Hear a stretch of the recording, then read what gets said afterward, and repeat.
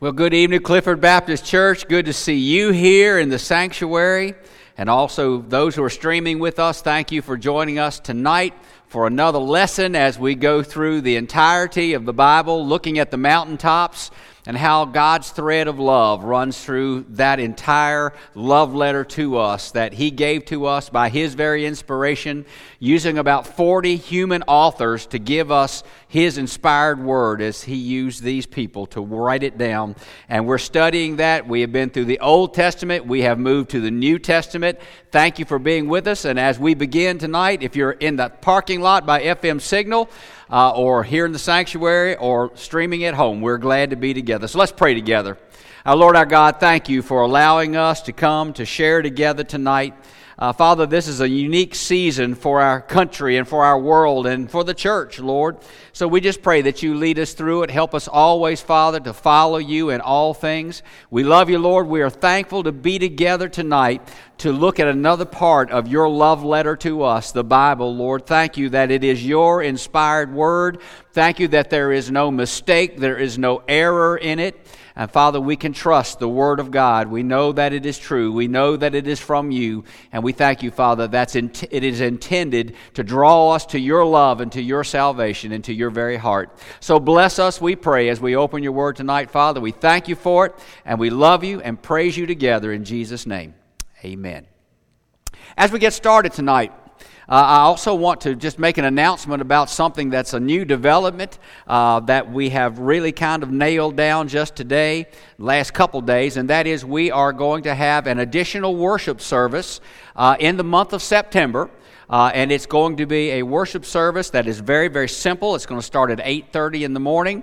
Prayer, couple hymns, sermon for the day, and we are going to make that worship service for those who want to wear a mask entirely through the service as they come in, as they share the service together. So masks will be required for that 8:30 service, and then of course for the 11 o'clock service, we still recommend that masks be worn, that we social distance, that we protect one another. But that 8:30 service is for those who want to wear the mask entirely throughout the service, and we'll share that service together. So that's going to be in the month of September, and we will assess how the attendance is and plan from there. So that is something I'm thankful that the pastors agree that that's a good outreach and a good beginning for our church. There are some people who have not been here since March, and we want to reach out and make sure that everybody is comfortable to worship at Clifford Baptist Church. So that's another step to make sure that everyone is going to be comfortable as they come.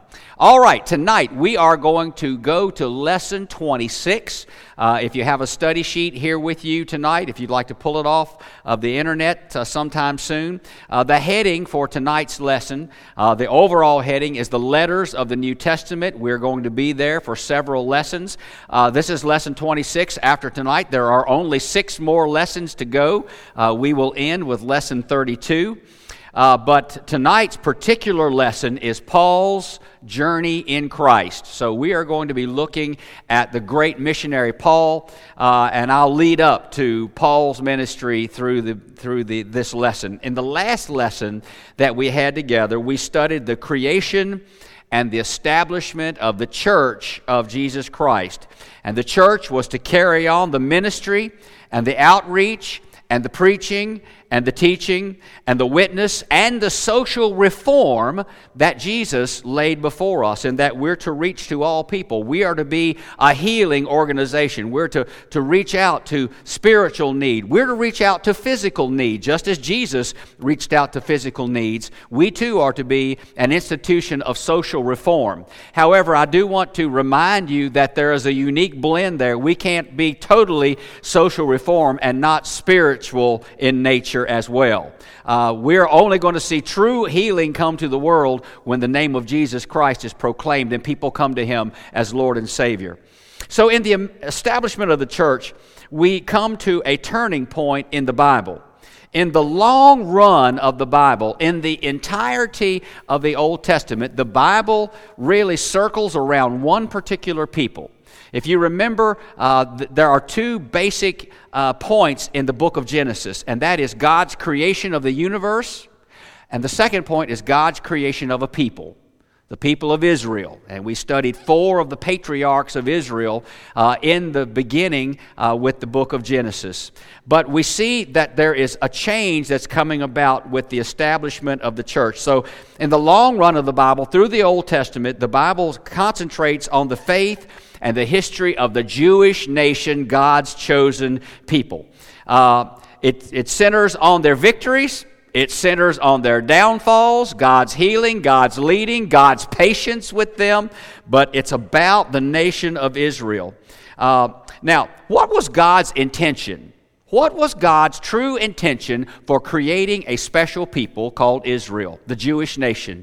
What was God's intention for them? God wanted to use the Jewish nation to draw the rest of the world to faith in Him. As it tells us in Isaiah chapter 42, verses 6 and 7, that God's intention for the nation of Israel was to be the light to all the nations. So the nation of Israel was to be the people of God to whom all of the world would be looking and would be led to God. Did they accomplish that? No. No, Israel did not. They failed so often, and they did not truly bring a lost Gentile world to God. Human beings, they are human beings, and of course they were prone to failures and faults, and we saw many of them as we studied the Old Testament. Now, let me also quickly add this. God still loves that nation. We are to be supportive of that nation, because that nation gave to us our Savior. And so we are to be supportive of the nation of Israel. Now, as Jesus Christ comes onto the scene, initially, His ministry was directed to His own family. For example, when Jesus gathers His 12 disciples, if you want to write this reference down or flip over with me, go to the book of Matthew and look at chapter 10 of the book of Matthew. And we see here Jesus giving His initial direction to His group of disciples and who they were to go to with the good news of a Savior. So look at Matthew chapter 10, look at verse 1. Matthew chapter 10, verse 1. And when He had called unto Him His 12 disciples, He gave them power against unclean spirits to cast them out, and to heal all manner of sickness and all manner of disease. Now skip on down to verse 5. These 12 Jesus sent forth and commanded them, saying, Go not into the way of the Gentiles, and into any city of the Samaritans enter ye not, but go rather to the lost sheep of the house of Israel. And as ye go, preach, saying, The kingdom of heaven is at hand. So as Jesus initially gives a commission to His disciples, He says, I don't want you to go to the Gentile nations. I want you to go to the Jews. I want you to go to the Jews first. Take the gospel there. But we see the shift come in an amazing way as Jesus establishes the church. The gospel of God's salvation is not limited to the Jewish nation, but rather the gospel of God's salvation is to extend to all the world through the ministry of the church as God founded it through His Son Jesus. Now, if you remember, we spoke last week pretty lengthily about the word mystery and what the word mystery means. In the biblical sense, the word mystery is a truth that God wants us to know. But the only way we will know it is when God reveals to us that truth. We will not figure it out in our own wisdom. We will not be able to logically deduce this truth, but rather God has to reveal it to us. And the church is called a mystery in the New Testament. That's because God is revealing to us what the church is about, what the church's ministry is, what we're here for, what we're supposed to do. And here's His truth. We'll look at this scripture again tonight, but in Romans chapter 1, verse 16, here's what Scripture says under the inspiration of God. Paul writes this, For I am not ashamed of the gospel of Christ, for it is the power of God unto salvation to every one that believeth, to the Jew first, and also to the Greek, to the Gentile. So Paul says, I am not ashamed of the gospel, and I will preach it and I will teach it to all of the world, Jew first, but also to the Gentile. That's a very important guidance from the book of Romans as we see it. The church, the mystery of the church as God reveals it to us, is that we are to reach all people, not a certain segment, but all people. As we open the book of Acts, we see the one book of history that is in the New Testament. Has an interesting author. You know, the Bible, written by some 40 authors, all of the authors are Jewish except one, and his name is Luke. Luke was a Gentile, and Luke wrote, of course, the Gospel of Luke, but he also wrote the history book of the New Testament, the book of Acts. Now, as we look at the history of the first century church, there are many, many names mentioned in the book of Acts, but two names rise to the top as leadership within the church. Peter is a Jewish man, and Peter is going to take the gospel to his own family, the Jewish family. We see that Peter preaches the first sermon of the church at Pentecost. But also Paul, then, is the second of the great personalities of the book of Acts. Paul is a Jewish man. However, we will see that Paul is led to take the gospel to the Gentile nations. He is a pioneer missionary to the Gentiles of the Roman Empire. He is taking the gospel to all of the civilized world.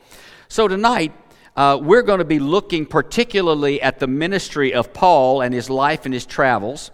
And briefly, we're going to take a look at some of his writings. I'm going to give you some of the most important things that he wrote down. All of them are important because they're inspired of God. But we're going to take a look at some of the very key theology of the Bible through the pen of Paul. But let's think a little bit about Paul's life.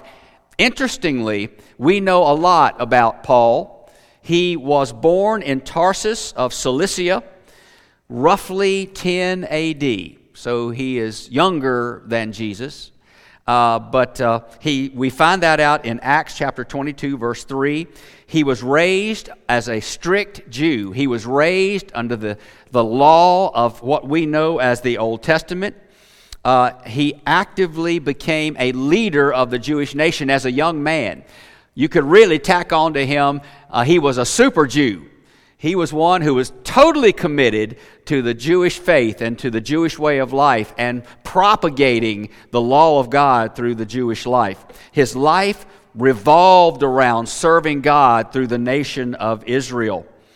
Now, I believe, this is not biblical, this is what I believe. I believe that Paul, who was really Saul in these days, his Jewish name was Saul, I believe that Saul was very aware of the life and the words and the miracles of Jesus of Nazareth. Although the Bible does not address it, I believe that Saul, as a super Jew, kind of kept up with this man who was in opposition to the Jewish nation. Saul kept his eyes on Jesus. He was a young man, but I'm sure he was very, very aware of Jesus' ministry. Now, of course, many of Jesus' teachings dealt with the sin and the shortfall of the Jewish religious leaders. Can you imagine, for a super Jew, how that would anger Saul, that this man Jesus is teaching against the leaders of the Jewish faith? But if you remember, Jesus was not a fan of the leaders of the faith. He was not a fan of the Pharisees and the scribes. In fact, there's a short address that is recorded of Jesus as he speaks to these Jewish leaders. If you want to flip over with me, go to Matthew chapter 23. And we see an address of Jesus to these leaders. Now, I'm just going to read a few of the verses, so just kind of hang with me. But Matthew 23. So Jesus is speaking to the multitude, he's speaking to his disciples, but he's talking to and addressing the scribes and the Pharisees. So Matthew 23, look at verses 1 through 3. Then spake Jesus to the multitude and to his disciples, saying, The scribes and the Pharisees sit in Moses' seat. All therefore whatsoever they bid you observe, that observe and do. But do not ye after their works, for they say and do not. In other words, they preach, but they don't practice what they preach. They tell you what to do. They tell you how to practice a godly life, but they themselves do not do it. They don't practice that godly life. So that's the word of Jesus about the scribes and the Pharisees. Go on to verse 13. Matthew 23, verse 13. Notice that he says, "Woe unto you, scribes and Pharisees, hypocrites." Well, one of the worst words that you can use to someone is to say, "Woe unto you," because basically what you're saying is you are coming under the judgment of God. You will find that word in the book of Revelation for those who are going to come under the judgment of God. But Jesus says, "Woe unto you who are misleading in your teaching." And then he calls them a hypocrite. What's a hypocrite? I think the Greek word is hypokrites, and it means an actor. One who just pretends to be who they say they are. So he says, scribes and Pharisees, you are going to come under the judgment of God because you're simply an actor. You don't believe what you're teaching. You don't live what you're teaching. So look at the rest of verse 13. He calls them hypocrites. "You shut up the kingdom of heaven against men, for ye neither go in yourselves, nor neither suffer ye them that are entering to go in." In other words, you are not actively reaching out with the love and the message of God. Look at verse 14. "Woe unto you, scribes and Pharisees, hypocrites! For ye devour widows' houses, and for a pretense make long prayer. Therefore ye shall receive the greater damnation."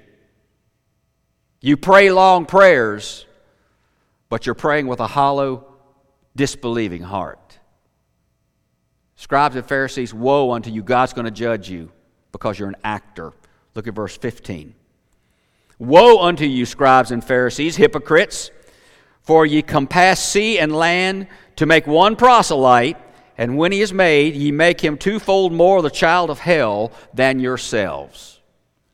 Whew! I don't know if you see, this is a stinging word against the scribes and the Pharisees. This is a litany of what they're doing wrong as they're walking away from God and misleading the entire nation of Israel. Jesus did not have a love for the teaching of the scribes and Pharisees. He loved them, but he did not love what they were doing. What they were doing was absolute sin, and it was absolutely misleading people of God. Listen, friends, I want to tell you this. As I connect this with the modern day, there are preachers, and I'm not going to name any of them, but some of them are on TV. There are some preachers who stand in the pulpit, and they're misleading the multitudes. And I want you to know that these words apply to them. Here we are 2,100 years later. It applies to the pulpit today. Woe unto you to mislead the people. These words are still in effect.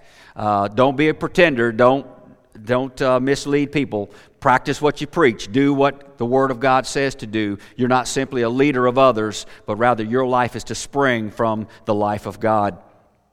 He goes on to call these Jewish leaders fools and blind and serpents. So he was not a fan of these leaders whatsoever and their hypocrisy. And Paul, the super Jew boy, only built up a hatred toward Jesus. I'm sure after hearing these teachings, hearing these words, watching his ministry, he was probably a young adult somewhere in his very, very late teens or his early 20s when Jesus died on the cross. The Bible does not tell us this, but I believe Saul, the super Jew, witnessed that death. I believe that he hated Jesus enough that he made a special trip to watch him die and to somewhat celebrate the fact that this one who had challenged his faith, had challenged his religion and the teaching of the scribes and the Pharisees was now gone. So he rose to be a primary Jewish leader, and as the church was established, he rose again as a leader of the Jews. We see that he was a leader when Stephen, one of the first deacons of the church, was stoned to death as a martyr for his belief in the Lord Jesus Christ. You see that in Acts chapter 7.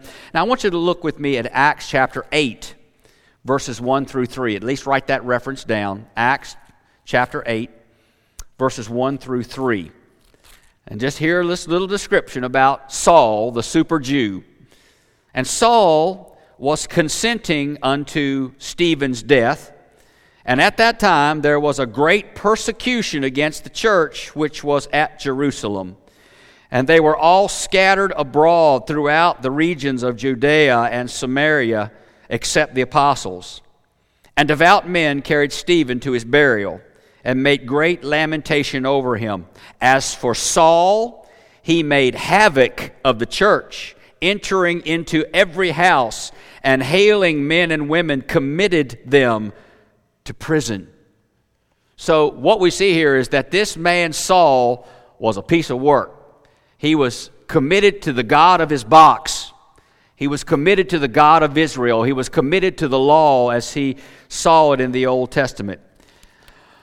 But a major event happens that turns Saul's life around 180 degrees. I'm sure you know about this event if you're a student of God's Word. And that is, he met Jesus Christ. In fact, he met Jesus Christ in person. You know, one of the definitions of an apostle, and Paul often refers to himself as an apostle of the Lord Jesus Christ. One of the defining moments of an apostle is that an apostle had to physically see Jesus. An apostle was one who physically witnessed the life of Jesus Christ.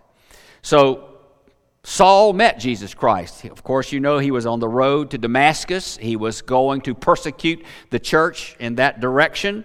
And it's one of the most moving conversions of the New Testament. Now, we don't have time to read it all tonight, but I want you to write this reference down, and I want you to read his conversion devotionally tonight or in the morning. Use it for your devotions. Go to Acts chapter 9 and read verses 1 through 22. Acts chapter 9, verses 1 through 22. You will see one of the most moving conversions from being lost to being found in Jesus Christ in the New Testament, with the conversion of Saul, the super Jew, who comes to Jesus Christ as his Lord and his Savior. Acts 9, verses 1 through 22. Now, while I can't cover that entire conversion experience, I want to point out just a few key points in it. If you want to go to your Bible and just see these points or write them down, but let me give you just a few key points of his conversion experience. Acts chapter 9, verses 1 and 2. Listen to these words. And Saul, yet breathing out threatenings and slaughter against the disciples of the Lord, went unto the high priest and desired of him letters to Damascus to the synagogues, that if he found any of this way, meaning the Christian way, whether they were men or women, he might bring them bound unto Jerusalem. Let me just say, there's a defining moment here. Do you notice there is no love in Saul's heart? You don't see any softness here. You don't see any inclination to come to Jesus Christ in these first couple of verses. You'll also notice that Saul is so hard that he says, I want letters that I might be able, by the government's permission, to punish not only men, but also women who are following Jesus Christ. Most of the time, men were given the stricter punishment, and women were given a lesser punishment. Not so with Saul. He said, I want to equally punish men and women who are following the Lord Jesus Christ, throwing them in prison, maybe even bringing about the death sentence to them, men and women. Then Acts chapter 9, verse 4. Look at verse 4. Well, he meets Jesus. He fell to the earth and heard a voice saying unto him, Saul, Saul, why persecutest thou me? So Jesus drives Saul to his knees with a confrontational question. Why, Saul, are you persecuting me? Why are you doing this to me? Acts 9, verse 10. It's interesting here of how Saul goes into the city and God calls a believer to reach out to him. And there was a certain disciple at Damascus named Ananias. And to him said the Lord in a vision, Ananias. And he said, Behold, I am here, Lord. And the Lord said unto him, Arise, go into the street which is called Straight, and inquire in the house of Judas for one called Saul of Tarsus, for behold, he prayeth. So God calls a man named Ananias to go to speak to Saul on behalf of Jesus Christ. And of course, Ananias is scared to do that. This man had a reputation for killing Christians. And so God calls on Ananias to go and speak to him, and he was fearful to do that. He does go. And then in Acts chapter 9, verse 15, even in Saul's deep hatred, God says, this is a chosen vessel of mine. Look at verse 15. But the Lord said unto him, talking to Ananias, go thy way, for he is a chosen vessel unto me to bear my name before the Gentiles and kings and the children of Israel. Isn't it interesting that God chose a man who hated him the most to serve him as a missionary? The plan of God is beyond our understanding. The plan of God is beyond our logic and our emotional capabilities. You know, when we have someone who literally hates us, it's hard to be around them. And yet God says, this man right now in essence hates my son, but he's a chosen vessel. I have chosen him for a great, great work. That speaks to me. You know, God can save the worst. God can save the person who is the most removed from him, the one who has done the most in a sinful life. And in fact, the one who has been the deepest sinner could very well be one of the greatest chosen vessels. That's exactly how God used the life of Saul, one of the greatest haters of God, and he became one of the greatest chosen vessels of God. So, in other words, ladies and gentlemen, don't withhold your witness from anyone, no matter who they are. They could very well be a chosen vessel of God. So when Saul was saved, he was totally surrendered. He truly turned 180 degrees away from his sin and away from his hatred of Jesus and his hatred of the church. And he turns completely to Jesus Christ as his Lord and his Savior. He turns completely to love the church and support the church and encourage the church and create the church. Immediately after coming to Christ, Acts chapter 9 verse 20 says this. Now, just after Saul came to Jesus, it says, and straightway he preached Christ in the synagogues, that he is the Son of God. A man who went from hating Jesus to a man who went to the synagogue to preach Jesus. What an amazing turnaround that God brought about in his life. Well, soon after his salvation, Saul changed from the Hebrew version of his name, which was Saul, to the Greek version of his name, which was Paul. Now, let's think back to the book of Genesis.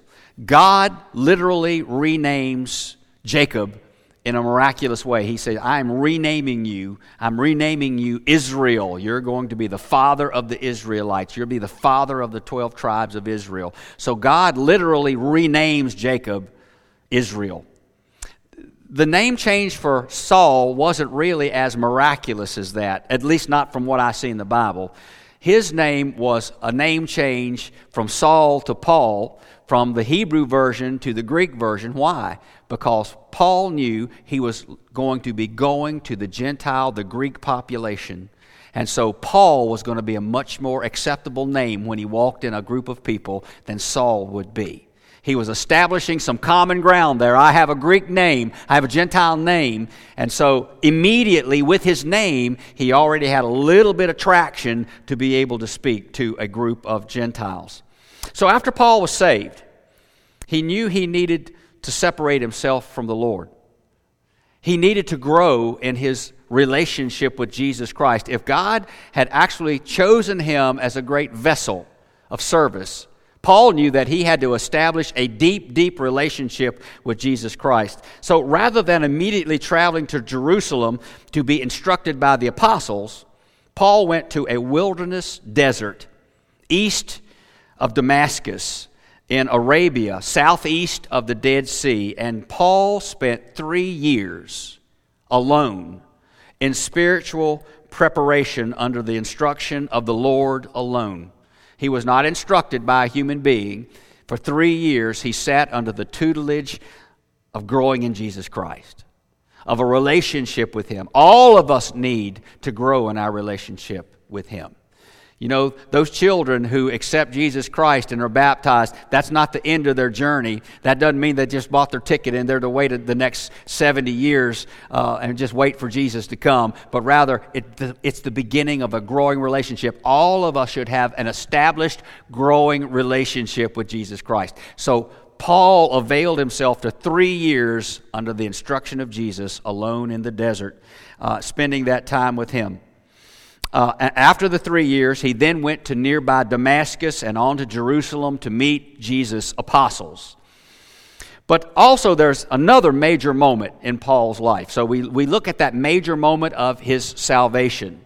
But we also now look at a major moment of transition as far as him being that chosen vessel of God who would be a missionary in his life. So in this major moment in Paul's life, his compass becomes set as to who he's going to go to with the gospel of Jesus Christ. We find this in Acts chapter 13. He's in Jerusalem. He is with Barnabas. And he is speaking with a mixture of Jews and Gentiles. And he's speaking about Jesus Christ, of course. He is preaching the good news. But in this meeting, where there's a mixture of Jews and Gentiles, the Jews of the group became hecklers. And they were rude, and they were angry, and they were contradictory, and they blasphemed the word of Paul as he preached the gospel of Jesus Christ. Here's the turning point. Write this down. Acts chapter 13, verse 46. It's a very important verse because this is a defining moment in the greatest missionary of the world's life. Acts chapter 13, verse 46 says this. In fact, let's go on and let's back up. Let's go to verse 44 and read there. And the next Sabbath day came almost the whole city together to hear the word of God. But when the Jews saw the multitudes, they were filled with envy and spake against those things which are spoken by Paul, contradicting and blaspheming. Then Paul and Barnabas waxed bold and said, It is necessary that the word of God should first have been spoken to you, speaking to the Jews, but seeing you put it from you and judge yourselves unworthy of everlasting life, lo, we turn to the Gentiles. There's a defining moment in Paul's life. He's getting heckled by a Jewish audience, and he says, I feel God's leadership. We have preached to the Jewish audience. You've let us know exactly how you feel about it, so our ministry now is going to be directed to the Gentile world. That's a major turning point, not only in the life of Paul, but in the life of the entire message of Jesus Christ moving into the world through these missionaries. So I want you to see that, how major that is in that moment of the Bible. So here's where Paul centers all of his mission outreach and all of his travel on the Gentile world. And this is the moment, really, that he becomes called to be a pioneer missionary. He is going to go into the Gentile world where the name of Jesus had never been heard. He's going to go into the Gentile world and he is going to speak the name of Christ, and he is going to proclaim salvation in Jesus Christ. And as he sees people saved in the communities he's going through, he's going to take that little pocket of Christians and he's going to establish a brand new church there. He used to destroy the church. Now he works to create the church. One of the greatest missionaries of the world, establishing the church through brand new Christians. Now tonight, that's just a little tiny minor outline of the high points of Paul's life. But you need to read this. In your Bible study, you need to read Acts chapters 9 through 28. And that gives you the lifespan of Paul. It's a good study of his life's history. Acts chapter 9 through 28. Paul is also the premier theologian of the New Testament. Paul's pen brings the major theology that we continue to thrive under under inspiration of God. Paul writes down the theology of Jesus, the theology of the church. Now, in the next couple of lessons, we're going to take a specific look at his letters and who they're directed to and so forth. But for the remainder of this lesson tonight, I want to point out some of the major theological points from the pen of Paul. And all I'm going to ask you to do is write these references down. I'm going to move through them quickly. It's about 20 of them, but I want you to study them. This is an assignment to those of you streaming, to those of you here in our sanctuary, even those listening by an FM signal. I want you to study these major points of Paul's theology. Who picked these points of his theology? I did. So probably what you'll say is, I think Mike left out one or two, and I may have. But I chose these out of my Bible. These are the points of theology that I have starred, and I've got red circles around them because I think they're so important. So this is certainly not an exhaustive list, but I want you to look these up, write them down, and in days to come, look them up. The first one, I read a portion of it a while ago, is Romans chapter 1, verses 16 and 17. Again, very defining about who we are to minister to. Romans 1, 16, 17. For I am not ashamed of the gospel of Christ. It is the power of God unto salvation to everyone that believeth, to the Jew first, and also to the Greek. For therein is the righteousness of God revealed from faith to faith, as it is written, the just shall live by faith. By the way, Romans chapter 1, verse 17 is the scripture that brought Martin Luther, the great reformer, to Jesus Christ as his Lord and his Savior. He left the Catholic faith and became the great leader of the Protestant movement. But Romans 1:17 is the verse of Scripture from Paul that brought Martin Luther to Jesus. Okay, another one. Romans 3:23, simple as can be. All sin and fall short of the glory of God. A defining word of the Bible that every person on earth needs Jesus because all of us sin. Okay, so those are just a couple. Here's one more that I love this verse. It's Romans 8:28. I know you know it well if you study your word. Romans 8:28. We know that all things work together for good to them that love God, to those who are the called according to His purpose. God is going to use us in our ups and our downs for the good. He's going to use every experience of our life that we might be a witness for Him. I believe that's true for us individually. I also believe that's true for us as a church. That God will use everything. I can't explain it right now, and this pandemic is a hard thing to be going through. It's very difficult as we try to get our children's ministries back on the rails and all of the things that we're doing right now that just are out of order. And I don't understand it and I don't like it, but I do know that God has some good purpose that's going to come from this era of time. That's all I can tell you, because God is going to work for the good through us. Okay, many others in Romans, but those are three. I just didn't have much time. Okay, another, I wanted to go through each one of the letters and give you one or two. 1 Corinthians. 1 Corinthians 1, verse 18. 1 Corinthians 1, verse 18 that says, For the preaching of the cross is to them that perish foolishness, but unto us which are saved it is the power of God. The world, the unsaved world, does not understand the cross. But we know it is the power of God unto salvation, and we're to take that good news to the unsaved world so that they will understand. Also, 1 Corinthians 6, verses 19 and 20.